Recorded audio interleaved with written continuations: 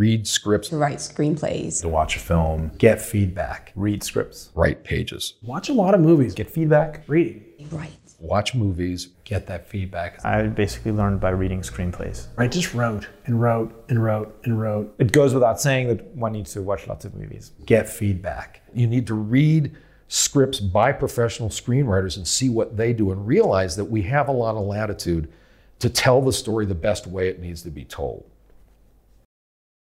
Reading scripts is absolutely critical, particularly scripts written in the last 5 years, because the style changes constantly. And so people who tell you, well, you can't do this, or you can't do that, much more important for you to read scripts of professional writers, movie scripts, where you are seeing how professionals approach the writing, and you're then taking that knowledge and bringing it to bear on your own writing. For me, when people think they can write scripts without reading scripts, it's like going to a classical concert and listening to a piece of classical music and thinking, oh, I love this music. I'm going to go home and write some music now. And just writing music randomly with dots and squiggles, because you know there's dots and squiggles and lines, and just kind of writing some sort of a document that you think looks like sheet music and then handing it over to someone and expecting them to play, they're not going to understand. And it's like an architect going, if you see a beautiful building and you think, oh, this building's really beautiful, I love this building, and I like buildings and I understand buildings and I like Art Deco style, I'm going to go home and design a building, and you just kind of design the building without having looked at blueprints or read sheet music. That's why you've got to read scripts. A movie is not a script. It's a different thing. They serve different kind of functions almost. Be different. Don't, just because you read a book on screenwriting, don't follow that exact format. Read screenplays. Read every screenplay you can, from amateur to professional. Look movies you've watched, get those screenplays, especially sites like, I don't even know if it still exists, but like Drew Scriptorama or anywhere that houses screenplays, or especially if you live in LA, there's stores that sell them. Try to get early drafts of scripts and understand the changes that they made to production. I think the more you read and see the evolution of how writing is changing over the years, how character development and dialogue and just all the different, I think it's about looking at all the different, because there isn't one set format for writing a screenplay. There used to be, it's not so much anymore, but I think the more you read, you just filter through, this works for what I'm doing, this doesn't work, but you just see the way that people use description. It's just practice. I think one of the best tips is, I heard a female showrunner say, when she came out to LA, she spent the first year reading every single pilot that had been picked up that she could get her hands on. And also maybe reading pilots of series from a couple of years ago. I do feel, and that's when I said, like, Shakespeare for me was one of my best teachers, just understanding how well defined his characters were, the dialogue, and the conflicts, and the characters' needs and wants, and what gets in their way, and I mean the stakes. You don't get bigger than Shakespeare with Macbeth or Hamlet, and so there are great teachers, and like Matthew Weiner. You can watch Mad Men, absolutely. You can watch a lot of series, but there is something about seeing the written word. The fastest way of learning screenwriting is very easy. Read scripts. That simple. So people who write novels very often just sit down in their computer and they start writing. But chances are they've read lots of novels in their lives, almost certainly. So there's this famous saying, if you want to learn how to write, you just read, and write. So script writing is exactly the same. Read lots of scripts.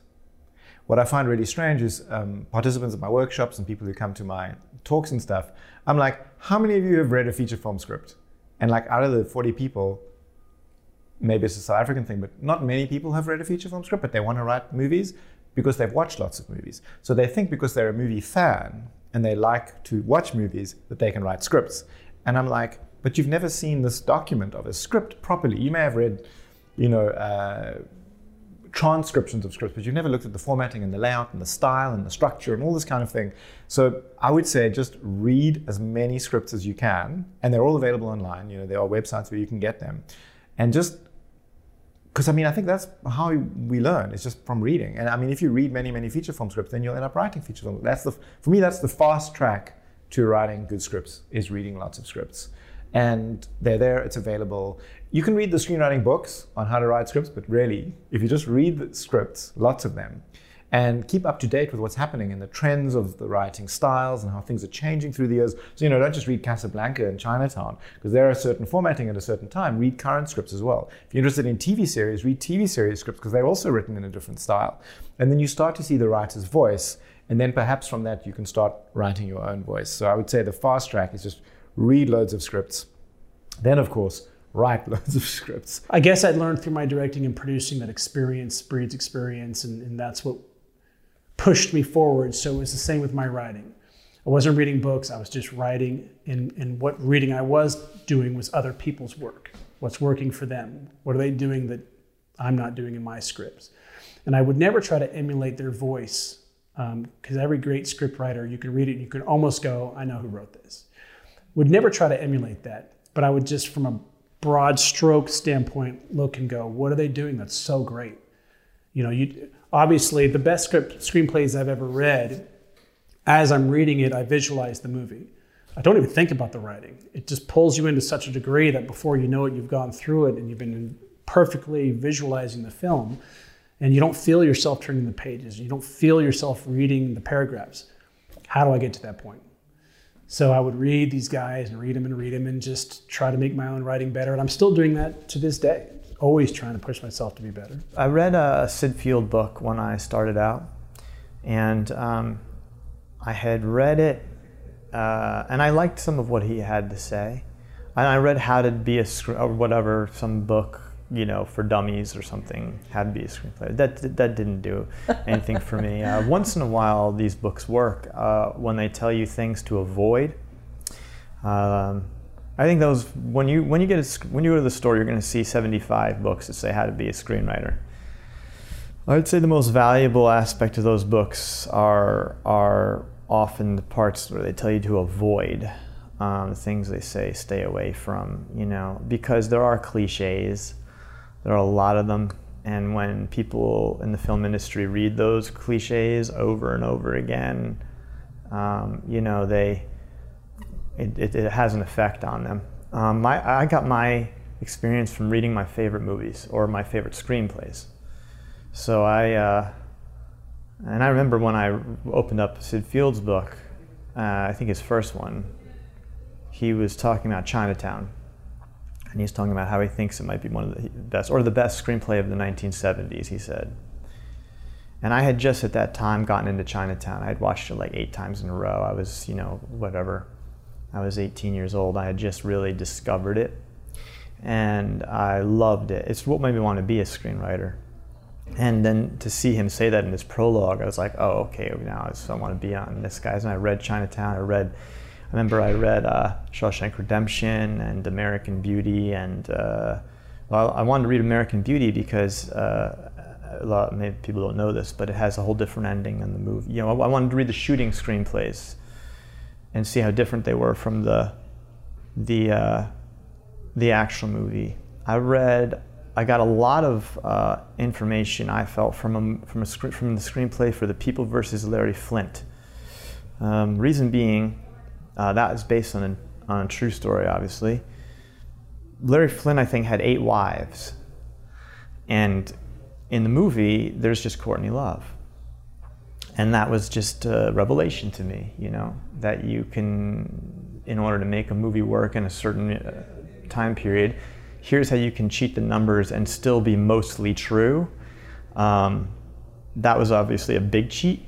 But The People vs. Larry Flynt, I remember, and Shawshank were big ones for me for learning a lot about the formatting of the script and how much action and how little action you need when you're at your heading and things like that. The formatting is very important. The aesthetic is very important, and I basically learned by reading screenplays. We had the first semester. We had 3 classes. We had an introduction to screenplay analysis. And that was with Professor Edson. And that was the beginning of his sort of explanation of screenplay structure. We didn't actually write in that class, But that first class was sort of like a top level introduction to the terms that he would be using, kind of a general overview of what the structure paradigm is, and then sort of an assignment where we had to watch a film and then break down the first act of that film of what happens in every single scene. And so that sort of built on to more things that we would learn later, where we would do breakdowns of entire scripts, of entire films. But that first class was just sort of an introduction of terms and a basic overview of what the structure was. This is where one area I feel pretty confident that I understand pretty well. I used to teach a class called The History of American Screenwriting, which was created by my colleague down at the University of North Carolina, Dana Cohen. And I taught that class, I think, 4 times. And it was really a brilliant class because it would go decade by decade, starting with like the 1890s. Every week was like a different decade, 1900s, 1910s, 1920s. And so you're studying the evolution of screenwriting and filmmaking, particularly in the United States, and the role of the screenwriter in the process, particularly in Hollywood. One of the things that we did in that class was we looked at screenplay structure and format and style as it evolved over time. In fact, the term screenplay didn't really come into existence until the 30s and 40s. Before then, it was known, well, it was basically just a shot list. And then it became known as a continuity during the silent film era. But then once talkies came along, then they started bringing in, Hollywood started to bring all these playwrights to the dialogue, right? And so then it became a screenplay, 2 words. So if you look at movies from the 30s and even into the 40s, you'll oftentimes see that credit being screenplay, as a screen version of a play. So then eventually screenplays kind of became a little bit more of their own thing, and we joined them together as screenplay. So I've studied this quite, comprehensively, and I know for a fact that it's always evolving. So that always cracks me up when people say, well, you can't do this or you have to do that. It's always evolving. It's constantly evolving. So for example, if you look at scripts from, there were no things as selling scripts or spec scripts back in the 40s and 50s and 60s. It was all for hire, well, 40s and 50s, 30s, 40s and 50s. And so it was all these things were filled with shots, close up, zoom in, all that stuff. What happened once the spec script market evolved was directors said, well, we don't want it. We don't want you to tell us how to direct the movie. We're directors, we're going to do that. So then we pulled out that, generally speaking, we pulled out that camera jargon and directing lingo. And so that led to the whole we see, we move, we hear. And then that started to get a bit tiresome. And so then what we started to do was just describe what's happening. And so then when I first broke in, it was like, okay, so every paragraph you should try to have no more than 5 lines, as opposed to like these big blocks of 15, 20, 30 lines, because it's much easier to read. Script readers are, in effect, the threshold guardians of Hollywood, and we try to make it as easy for them to read as possible.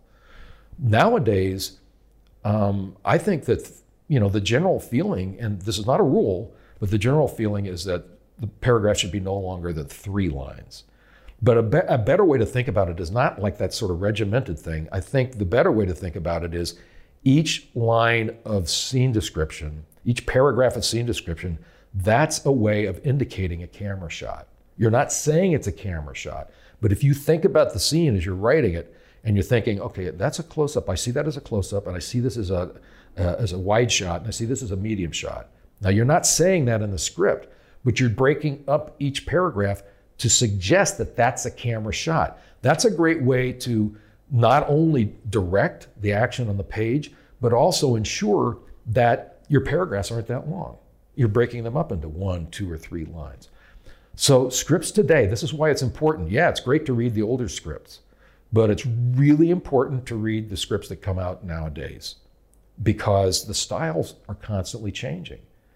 We're seeing something happening right now, and I don't know if it's going to continue to go this way, but including images in scripts.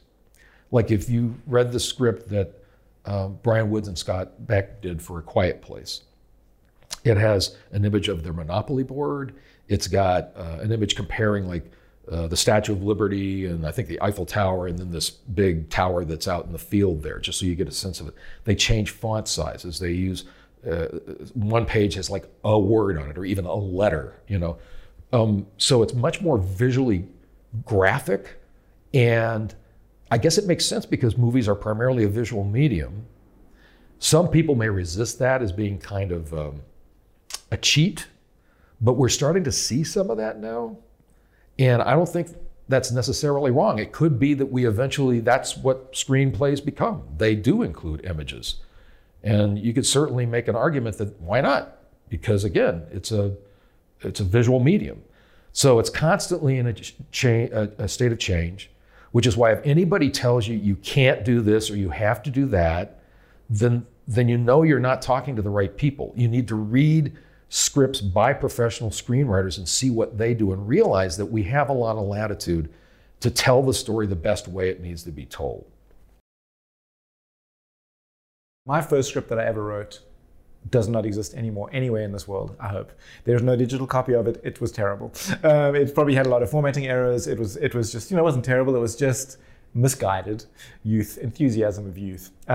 So you've got to write quite a lot to get that stuff out of your system, I think. Or, you get the genius writer who may write a first script and it's like fantastic. But I'd say write a few times and see how it works. Get feedback as well from people who are not your mother or your best friend. And then rewrite that script, and then you'll start to get somewhere. Yeah, I suppose that's the fast track to writing. I had an English teacher, Mr. Pomeroy, in 10th grade back at Penwood in Lansdowne, Pennsylvania. And he said, people always say you become a better writer by reading. And he said, that's not true. You become a better writer by writing. And he would say to us every day into his class, he would say, write. That would be his first word when we got into the room. And we would write. And it was the most amazing class. It was an AP class, and it was either you got an A or an F. Oh, wow. There was no grading of the papers, nothing. It was either you did the work, you tried, you got an A. You didn't do the work, you're not trying, you get an F. So everyone in that class, they wrote.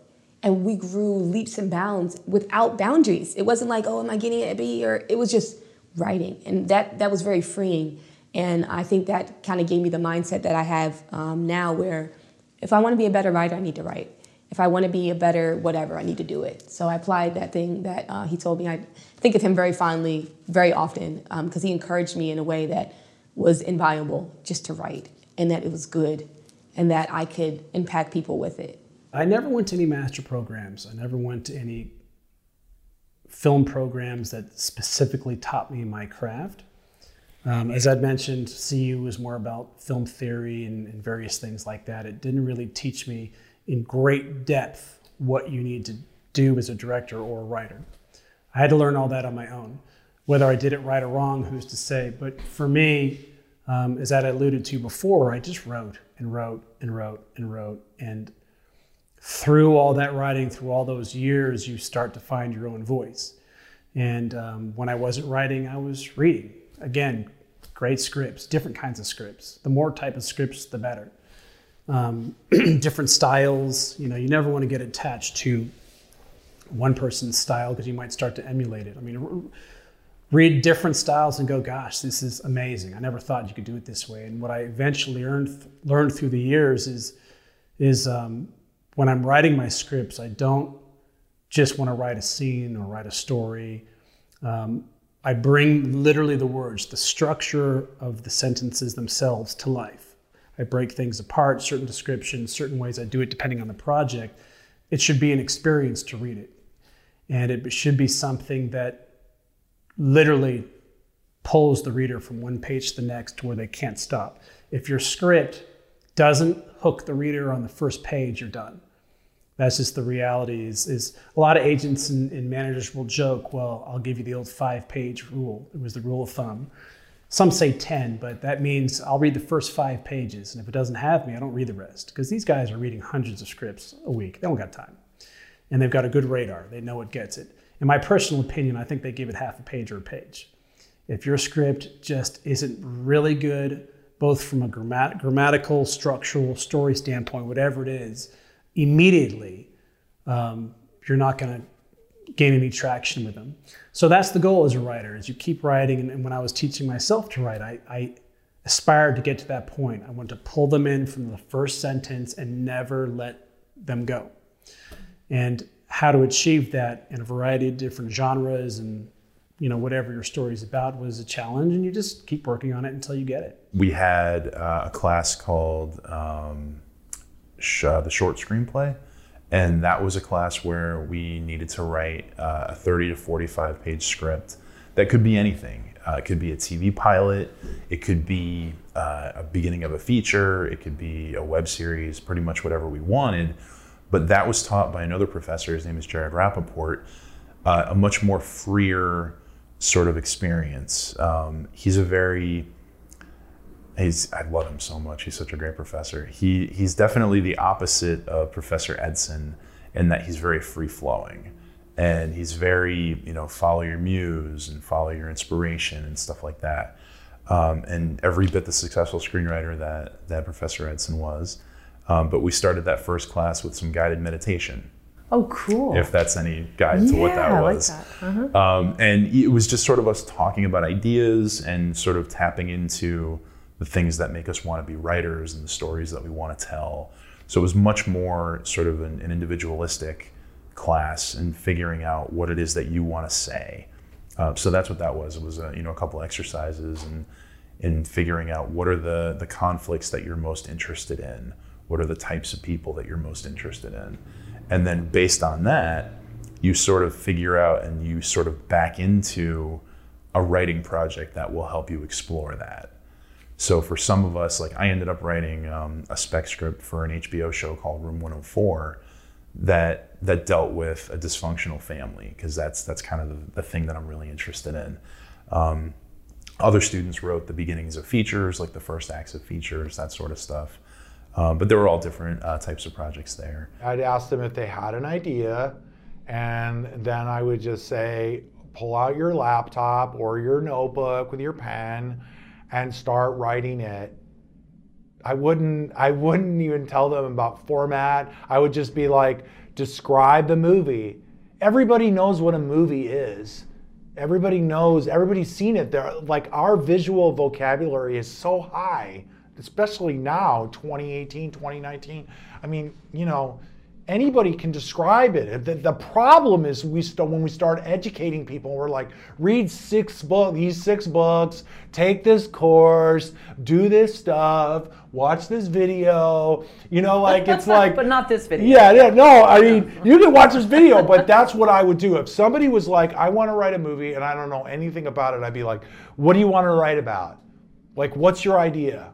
And they probably have the idea. They're not like, well, I don't know what the idea is. They're going to be like, well, actually, I want to write about this guy who wants to do this thing. And I'd be like, okay, start describing it. Just describe it. And then I might say something like, don't describe their thoughts and don't describe their feelings, any character. Don't describe the insides. Just describe what you would see on a movie screen.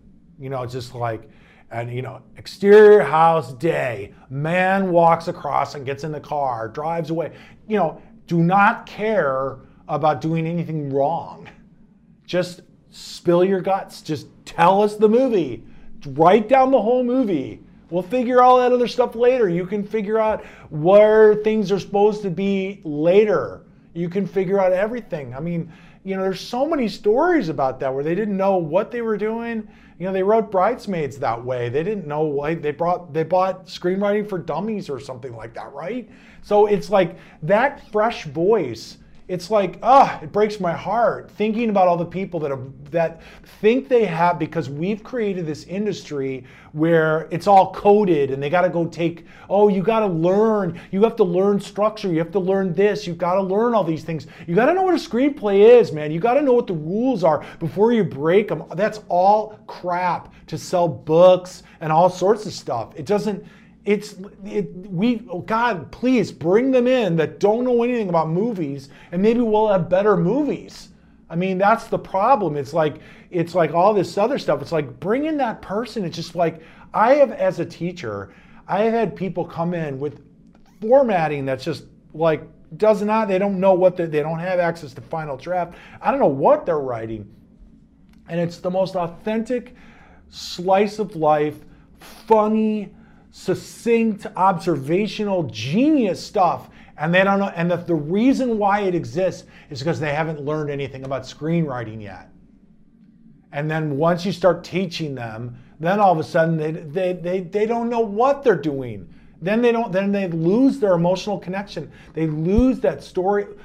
4-year-olds know how to tell a story. They know how to tell a story. Ask a 5-year-old, what happened today at school? Well, we went in, beginning, middle, and end, the inciting incident. You can tape it. You can go, inciting incident. So you guys should, film crew should do. You should interview a friggin' 10-year-old and then put the little flags in and be like, wow, they know all the structure already. So I don't have to go to so-and-so person's course, or I don't have to take Gordy's class or anything. You know, you don't have to spend any money, and keep your voice. That's the most important thing. It's like, don't lose your voice. Don't lose your instincts, your childlike instincts for telling stories. It's like, that's what guides us. And I always go back to that. I'm like, I don't care. The thing I just wrote for somebody that in all likelihood people who are watching this video will see, I don't know what the structure is. I don't know where the act breaks are in it, and it's over 150 pages, okay? It was a writer, and it's probably gonna be seen by people watching this video. Directed by a very, very good top director. This is going to happen, and I have no idea what the structure of that is. I literally just took my ideas, plotted out the thing. Now, am I following the rules of character and emotional engagement to like develop and everything? Things you can reflect back on and be like, how do I make this better? But when you're telling me, when somebody's like, what's the 5-minute version of like somebody wants to write a movie? They watch this video, what I just said. It goes without saying that one needs to watch lots of movies or television and be steeped in that world. Yeah, and that's a good point you just made. Watch a lot of movies. Watch some good movies. You can learn a lot from that. What some people will do, because writing a scene with a lot of dialogue can be tricky, because once you film it and you go, boy, it's just a bunch of talking heads. This is so dialogue heavy. Watch a great scene between two characters talking in a movie, and then write it down. Most of the time, not all the time. With Aaron Sorkin, it might be a different choice or a different circumstance, but with most writers, once you write down the dialogue from one of your favorite movies, you'll see it's a lot shorter than you think. These guys know what they're doing. They know how to write something that doesn't turn into a 5-page monologue. Watch a lot of movies. Watch them and learn from them, and then again, keep reading lots of different screenplays. I don't think I ever learned to write screenplays or stage plays. I think I learned what was in a story that connected with people, and then figured out how to put that into lines. And I think that's really what it is. People go to school and they read these books. They're trying to just find out what a story is and then how to relay it. But I think consuming all types of content really is a thing that can teach you that in such a way. Because it's like, okay, I watch movies. I go to the movies multiple times a week. I don't watch TV, but I go to the movies all the time. But I'm watching the audience too. Like, what was the moment where they kind of leaned back and kind of settled in? Or what was the moment that they reacted to it well, or kind of seemed a little disconnecting, got on their phones or whatever. So yeah, stories connect with people. And if you know how to connect with people, outside of writing, you can tell a story. And that's everybody. So everyone has some level of connection to people. So they can translate that to a paper, then you're a writer. And I have learned to do that by doing it. And hearing it and reading it and seeing it. So reading scripts helps, yes. But you got to see the outcome of that script, so go watch the movie. And you have to see the reaction that the movie had on the people, so go to the movies. And you become a better writer. The other thing, as an exercise, and I think this is a very powerful exercise, it might not seem like fun, but it can be fun, is to watch, I did this actually when I was in my 20s starting out, Officer and a Gentleman. And this is before you could download scripts on the internet.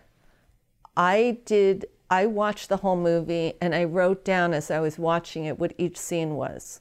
So I had to pause a lot, but what it does is it really helps you understand and get a feel for rhythm and structure almost through osmosis, through that process of doing it. And the point of doing it isn't so you can go and you're not plagiarizing or copying, it's to get you to just understand rhythms of scenes and how they flow from one to the next, and you can see when you're doing it, okay, what's the act one break? Usually it's supposed to be around page 27 in a feature.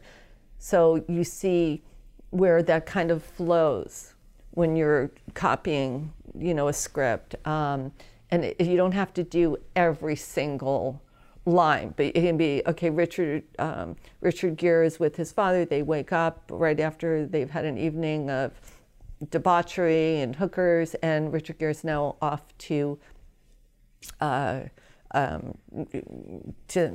training camp in the military. Then the next scene, and I don't remember exactly, but let's say the next scene is he's on a bus and we see exterior the facility. Then next scene, maybe we see Deborah Winger as a waitress. I don't remember everything, so forgive me. But it also gets you into the understanding, and that screenwriter is a wonderful screenwriter.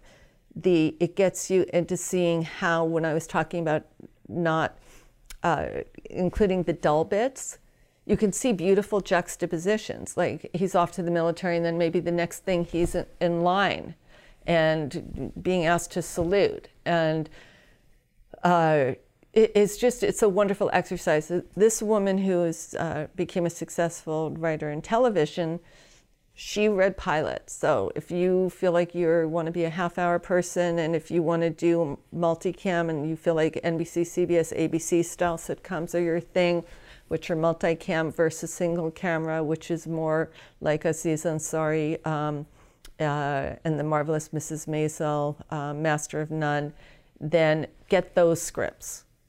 Read them, see how they introduce the characters, see how distinct all the voices are. They're so distinct, and these will be some of your best teachers.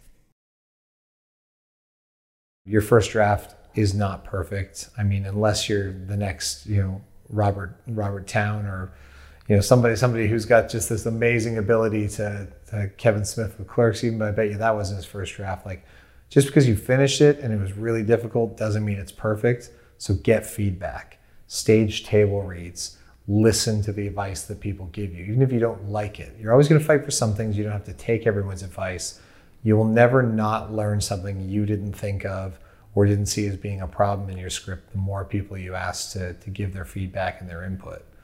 Now, of course, sometimes you want to do something weird and wild that people won't understand, and that's okay. You don't have to change it, but you have to rewrite and rewrite and rewrite, get that feedback, because it's so important to shape.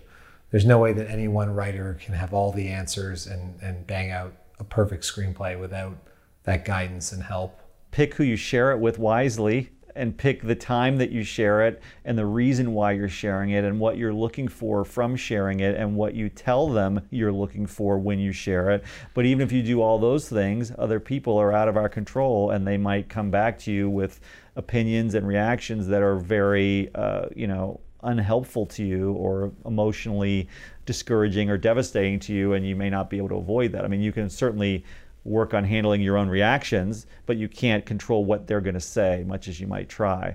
But if you're conscious about all those things and sort of being targeted in who you're sharing and why and all those things, and also noticing that they may say things I don't like, and I don't have to let it destroy my opinion about whatever I'm writing. However, I am open. I'm doing it because I'm open to hearing other opinions, and I want to have a sense of how others are reacting to it. Any one person is not enough, though. It's probably you need a consensus of people, and people who know something about what you're trying to do, people that understand the craft, are a more valuable opinion than just kind of friends, or even other aspiring writers may not be as valuable of an opinion to you. So you always have to take what others say with somewhat of a grain of salt, I think, while being open to, if I get a lot of the same opinion, maybe there's something worth looking at there.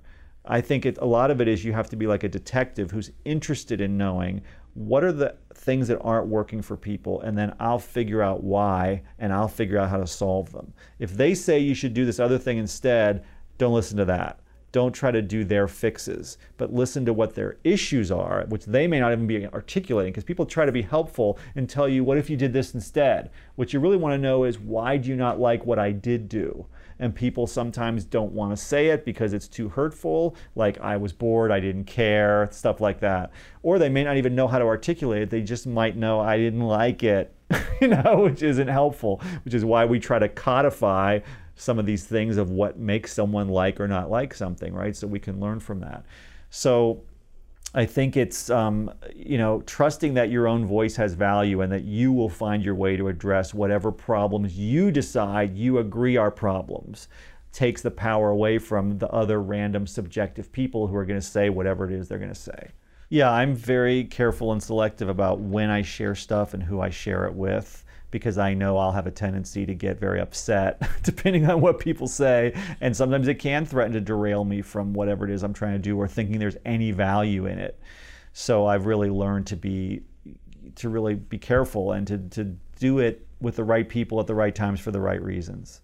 At the right times, interesting. At the right times in the process, because sometimes you're ready. It really helps if you've moved on to another project and you're not even thinking about this one anymore, to then show it to people, because then if they don't like it as much, you already have this other one that you're now interested in. So I'm a big believer in putting one down, maybe not even show it to anyone right away, work on something else, come back to the first one, and you'll have new perspective and you'll see things you want to change. So you make your own changes. You never had to show it to anyone at that point, right? But eventually when you do show it, maybe have a couple other things that you're working on so that that one script isn't your whole world anymore. Right? Because when you're in the middle of it, it's your baby, and you better not have your baby get abused by other people, right? So it helps to get that distance from it. And a lot of it is you get your own distance from it, you'll be able to give yourself notes that you couldn't do when you were in the middle of it. Yeah, it's another thing I got from the War of Art. He talked, Steven Pressfield, somewhere I noticed him saying he would like finish a project every 6 months. And I said to myself a while back, I'm going to write 2 scripts a year. To the point where I feel they're kind of finished. They've gone through multiple drafts of my own notes. Maybe no one else's notes have yet come into play, but they've really been rewritten significantly based on my own notes. And the way I get there is by taking a pause, moving away, coming back a couple months later to like finish one, but always have multiple scripts in the hopper. So some are done, some are semi-done, some you've just started, and so it becomes a little more of a factory as opposed to I have this one project I've been working on for 3 years and it's all I ever think about every day, and if someone doesn't like it, I'm devastated. That is not the most helpful way to go, and I've done that. Here's something that I would advise any screenwriter to do who's starting out. You have a screenplay. Don't send the PDF to a person and ask them to read it. It's just, you're never going to get anything like that. What you have to do is you have to make it a special thing. You have to say, what we did was we took 10 friends, some in the industry, some not in the industry. We didn't know many people in the industry, but friends who we trusted and thought they were smart. And we said, we have a hard copy of the screenplay. We'd like you to come over to, we had an office that my co-writer was working for someone in an office in Manhattan. We would like you to come over to the office, if you wouldn't mind. We're not going to stand over you like, Funny Farm and watch you read the pages or whatever. But we'd like you to read it, and we'll walk away. We'll be gone for a couple hours. You can write notes, whatever. You can bash it. We don't care. We just want like 10 different people's point of view. So that's what we did. We had 10 people read it. Like they couldn't leave with it. They couldn't take it. We didn't, that way we know they're going to read it, and we're not going to stand over their shoulder. We left the office, came back, and then we sit down with them and we just talk it out with them. We took all their notes. We decided what we were feeling and where the sort of the consensus notes were, and then we went right back into it. And 2 weeks later, we had like a script that we felt could perhaps be given to people of note. Think about it in terms of being on the other side of the coin.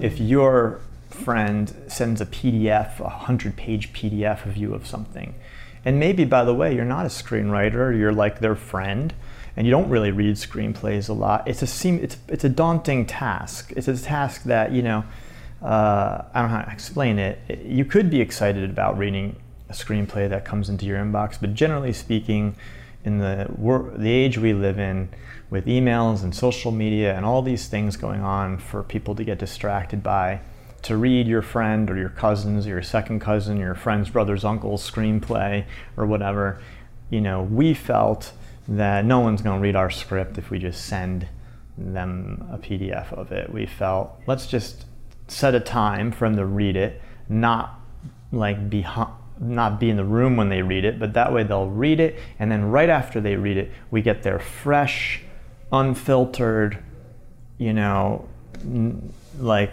feelings about the screenplay. And then if we see things from like, if 6 out of the 10 of them are saying this is no good, well then, you know, we know that's something we got to work on. One of my students from our line is now a very, very successful TV showrunner and soon to be directing a movie that she wrote. And I had her, it's Lisa Joy, she is co-executive producer of Westworld. And she came to a class that I taught in Westwood for a weekend seminar. And that question, they posed that question to her. And she said, well, I was working as a lawyer, and before that I was going to law school. And the way I approached it was, I'm going to act like I am a professional screenwriter. I'm going to approach this like a job. And so obviously, you know, how do you do that in terms of hours? But set that aside, that's the mentality to have. And you have to really immerse yourself in it. And it's not just about writing the script, it's about learning the craft. And so one of those things that I came up with years ago from my blog, which is watch movies, read script, write pages. Those 3 things are absolutely essential. You've got to watch movies. Sometimes you just kind of kick back and enjoy it, but then there are other times you stop it scene by scene and you write a scene by scene breakdown, and you're looking for where the plot line points land, the major events that twist the plot in a new direction. You're looking at subplots and those little mini stories, MINI stories, and how they play into the A story. You're looking at characters in terms of their transformation arc. So there's watching movies, and sometimes you do it in a very rigorous fashion.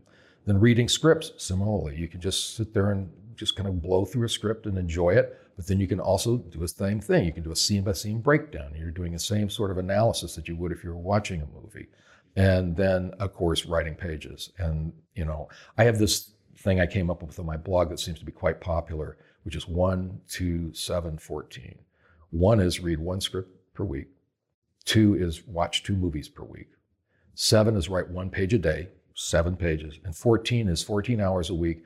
You should be basically 2 hours a day. You're researching another project, you're rewriting a project, you're doing character development, you're doing story development, you're generating and assessing story ideas, you're tracking trends, you're reading the trades. You know, if you want to do this, if you really want to do this, you have to understand that you are competing against people who are very serious-minded and have a lot of talent. It's not easy. In fact, the odds against success are just enormous. But the way to do it is to approach it like you're a professional. And so if you can carve out 20 hours a week, or let's say 16 hours a week, 2 hours a day, as opposed to going and eating lunch, with the buddies for an hour and a half. Well, no, use that time to actually do some work as a writer. You need to learn the craft and then exhibit what you've learned on the page so that when you've written that script, it speaks to someone. Someone will get it and see that this is a professional writer. But you should definitely then start trying to figure out what all the rest of those elements are. So figuring out what the world is, knowing what the tone is. A lot of people may not think about tone, but tone matters. Tone is that feeling that makes this different from slapstick comedy, regular comedy, romantic comedy, into kind of a comedic drama that is now more regular drama, family drama that ends up now this gritty thriller thing. So it's kind of like the nuance between the genres, right? Like what that tone is. And then knowing who your characters are, knowing who's gonna go on this journey, figuring out why we should care about them, figuring out how we're gonna relate to them, and relating to them doesn't have to mean liking them, we just have to relate. Then knowing what goal they're after, because anything that's on TV, anything that's a feature is about a character reaching a goal. That's why we're here. We don't want to just see people go through their day-to-day lives, right? We want to see like they're after something or something's after them, whatever it is, but they have a goal. Figuring out what the stakes are. The stakes are going to be the why. Why am I here? Why do I care? What's going on? What are they going to win? What are they going to lose? Because if not, then why do I care if they reach the goal? If there's nothing at stake for them, then I am going to be that much less invested. And people usually know what the end is. People usually kind of know what the setup is, and they kind of know what the resolution is, right? It's the second act where everyone kind of falls apart. And it's because we really don't start asking ourselves, how are they going to get from A to B? So I personally feel like everyone should write an outline. There are going to be writers who are reading this like, I've never written an outline and I've done great. That's great. You might have that special skill. You also might be a person who doesn't mind rewriting 15 times, because no matter what, you're going to rewrite, right? I think by writing the outline, you cut down the number of rewrites because your first draft isn't as terrible because you've actually plotted out what it is you're going to do. So you didn't just start at the blank page and start writing and just like, oh, well, maybe they'll go this way and maybe they go that way. Because as soon as you change one thing, what does it do? Changes everything else. There's a domino effect. If you're doing that in outline form, for some people that's putting it on cards, some people that's putting it on a whiteboard, now you just erase that one little part and write it back, or you move your cards around because you realize this scene could probably be best there and it heightens the stakes if we make this thing happen here. I do mine in a Word document and I put the actual scene heading on top and then whatever's happening in that scene, so I can copy and paste that whole little thing all over the place if I want to. So it's easier to kind of see your story on paper and move it around as much as you'd like before it gets into script format.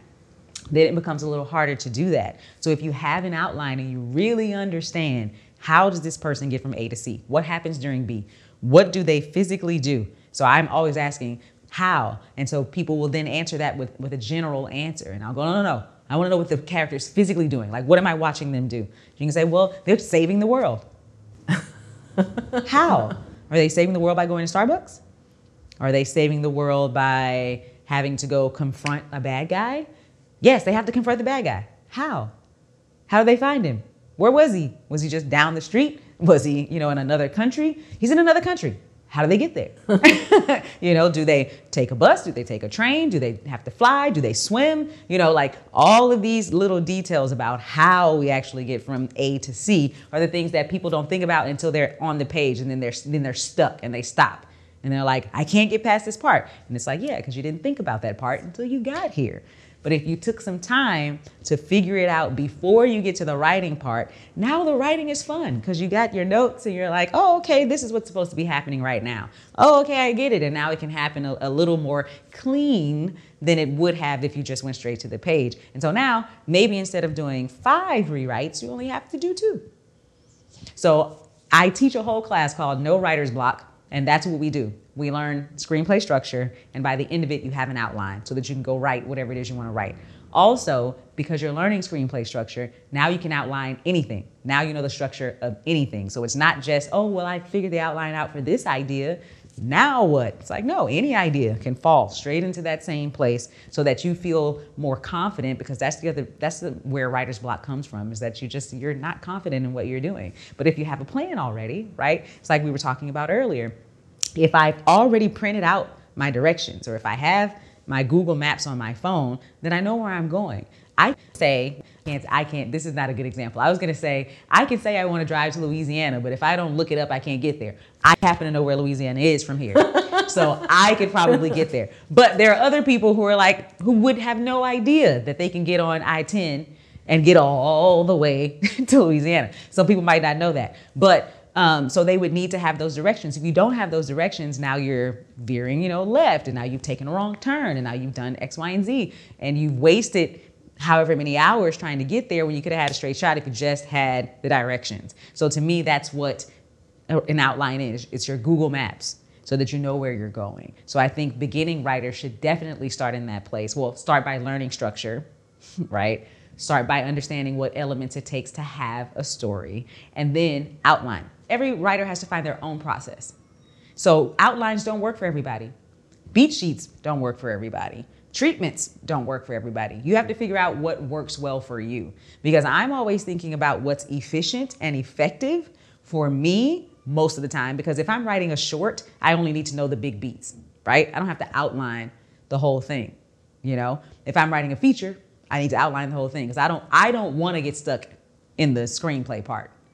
That's frustrating for me in my process. But if that's the part of the process that you enjoy, you can do it that way. I don't tell people that it's like a must, but I do tell people, especially people who are learning or people who aren't learning, but they've been writing for a while and they're trying to make it more efficient, you know? So it's like, no, I've never outlined before, but I always end up getting there. It's like, yeah, but do you get there in a year? Because you might be able to get there in 3 months. You know, maybe, depending upon what else you have going on in your life, you know. So definitely, people don't have to do it that way. I think you have to figure out what your process is and make sure that that process is efficient for you. Again, if you're trying to be a professional writer, because that means you're trying to write more than one thing a year, maybe sell more than one thing a year. You can't do that if everything that you write takes, 15 drafts in 2 years to write. So you want to look for something that's more efficient. And for me, writing the outline is just more efficient. And then to make it really good, tap into what only you can bring into the script. So it's all very well reading loads of scripts and writing loads of scripts if you're just going to write another crime thriller or something that someone else can do better. What can you write? What's the story that only you can write, the stories that only you can write, or the themes that only you can write? If you can tap into that, then you are really putting something in there that is authentic, and people will recognize it when they read it immediately. So I did a lot of script reading in the past and for competitions, and I've read too many scripts for my own sanity. But when you're reading them, you suddenly something just leaps off the page, and that's an authenticity. It's a moment of realness, a real character moment, a real moment of subtlety, a real location, a real something that just leaps off the page. If you can put that in your scripts, then I really believe that you'll have an advantage over other scripts. So yeah, read lots of scripts and write the kind of scripts only you can write. But I think the freedom my teacher gave me in writing could never be taken away. The reason I say that, the next year, 11th grade, I had the teacher, it's like, you have to do it this way.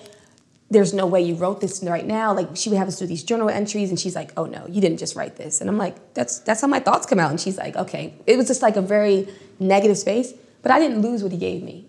I just like, well, let me see how I can better interact with this woman that wants me to do this and this and this. But I knew that I already achieved it, and I had already experienced it.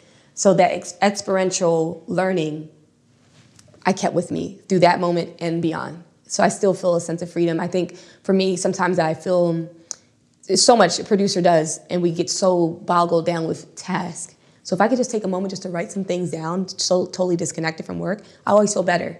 And I think that's something that he taught us. Like, you can free yourself because you're getting your thoughts out, you're getting your thoughts organized, even for anyone, not just writers. So anyone that wants to kind of just bring themselves back to center, writing is a great way to do it.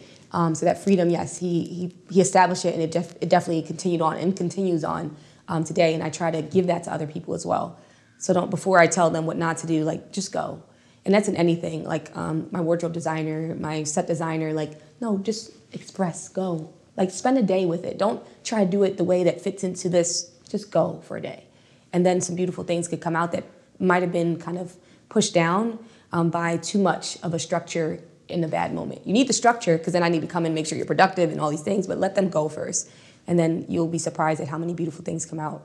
And then the third class was the 1 hour drama class. And that was taught by a woman named Lawrence Walsh Hodson. She was a story editor on CSI Miami, and she worked on a number of other shows as a TV writer. And that was sort of us coming up with the show that we wanted to write a spec for. So any 1 hour show we could write for. And it was us just sort of talking about the different types of 1 hour shows, the different genres, serialized shows versus, kind of case of the week shows. And really just sort of that first class was sort of boiling down what we had wanted to tackle for the semester and just sort of talking about life in the writer's room and stuff like that. So that was fun. I ended up picking Black Mirror as a show that I wanted to write a spec for. because there's a structure to it, but every episode is unique and not really connected to the others. So it was kind of cheating. I wanted to write a story as a feature, so I thought if I did it as a Black Mirror spec, that would work. So yeah, those were the first 3 classes that week. It was, that first week wasn't that stressful because, as all semesters, you have sort of a beginning and an intro before you really get into the work and the real meat of the semester. But it was a great sort of, first step into, what would be 2 years of studying writing. Probably the most important perspective has been to see it as something I'm always learning and I'm always growing, and that's okay. It's not like I'm supposed to know it all and be perfect at it, and the things that I write are going to just be great automatically and others are going to love them. To see it more as it's an ongoing quest of kind of a self-development, self-education. I'm learning with everything that I write what works better and not as good, so that it's like this journey of development that you sort of like are going to enjoy the journey, as opposed to I have to get to a certain place, which it's easy to feel that way because the world works that way, where I have to get the agent, I have to get the sale, I have to get something produced, I have to raise the money and make my movie. Like, there's all these goals we might have in the world, and a lot of times they're out of our control.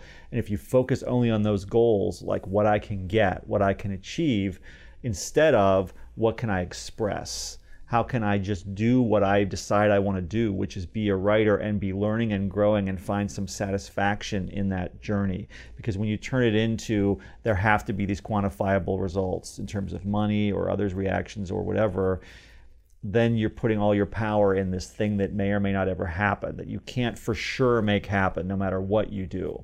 So I think that attitude, it might seem counterproductive because it's like, well, to be successful, you want to, professional, you want to focus on the professional goals, right? Well, you do to some extent, and you are open to feedback, and you are you are educating yourself. I didn't say just go in a hole and just do what you want to do and shut the outside world out. I'm saying engage with the world, with feedback, with education, with trying to understand and get better, so it's growth, but making it a positive growth for yourself that is about making me better and making my writing better, not making my results better. Because when you focus on how do I give more, how do I write something that's really going to impact people more, how do I do that, how do I figure out how to do it, how do I get better at it, you're then about giving to other people.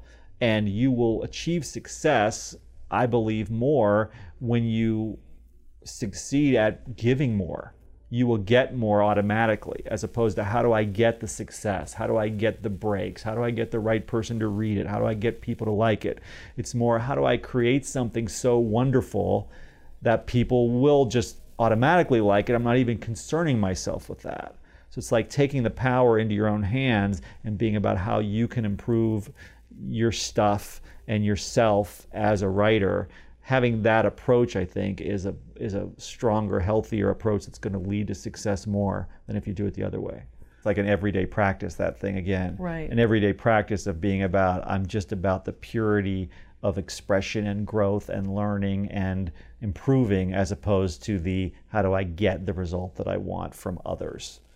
It's because we don't naturally do it that way. We have to sort of like decide that's how I'm going to approach this instead. I do think it really is about making the daily practice, journey, writing, whatever, enjoyable.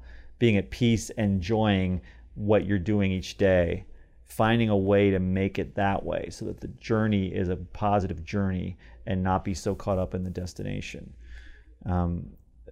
Because if you enjoy what you're doing, you're going to do it more, you're going to do it better, you're going to want to learn more. But it comes from a certain level of confidence and trust that what you're doing is worthwhile.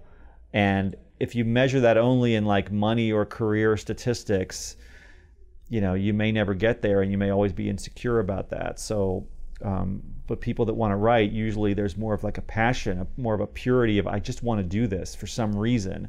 And so if you can really hold to that, as opposed to thinking that what the results are of doing it is what matters so much, you probably have a better time doing it. You'll be happier, you'll be more productive and prolific, and the results usually actually will follow from that.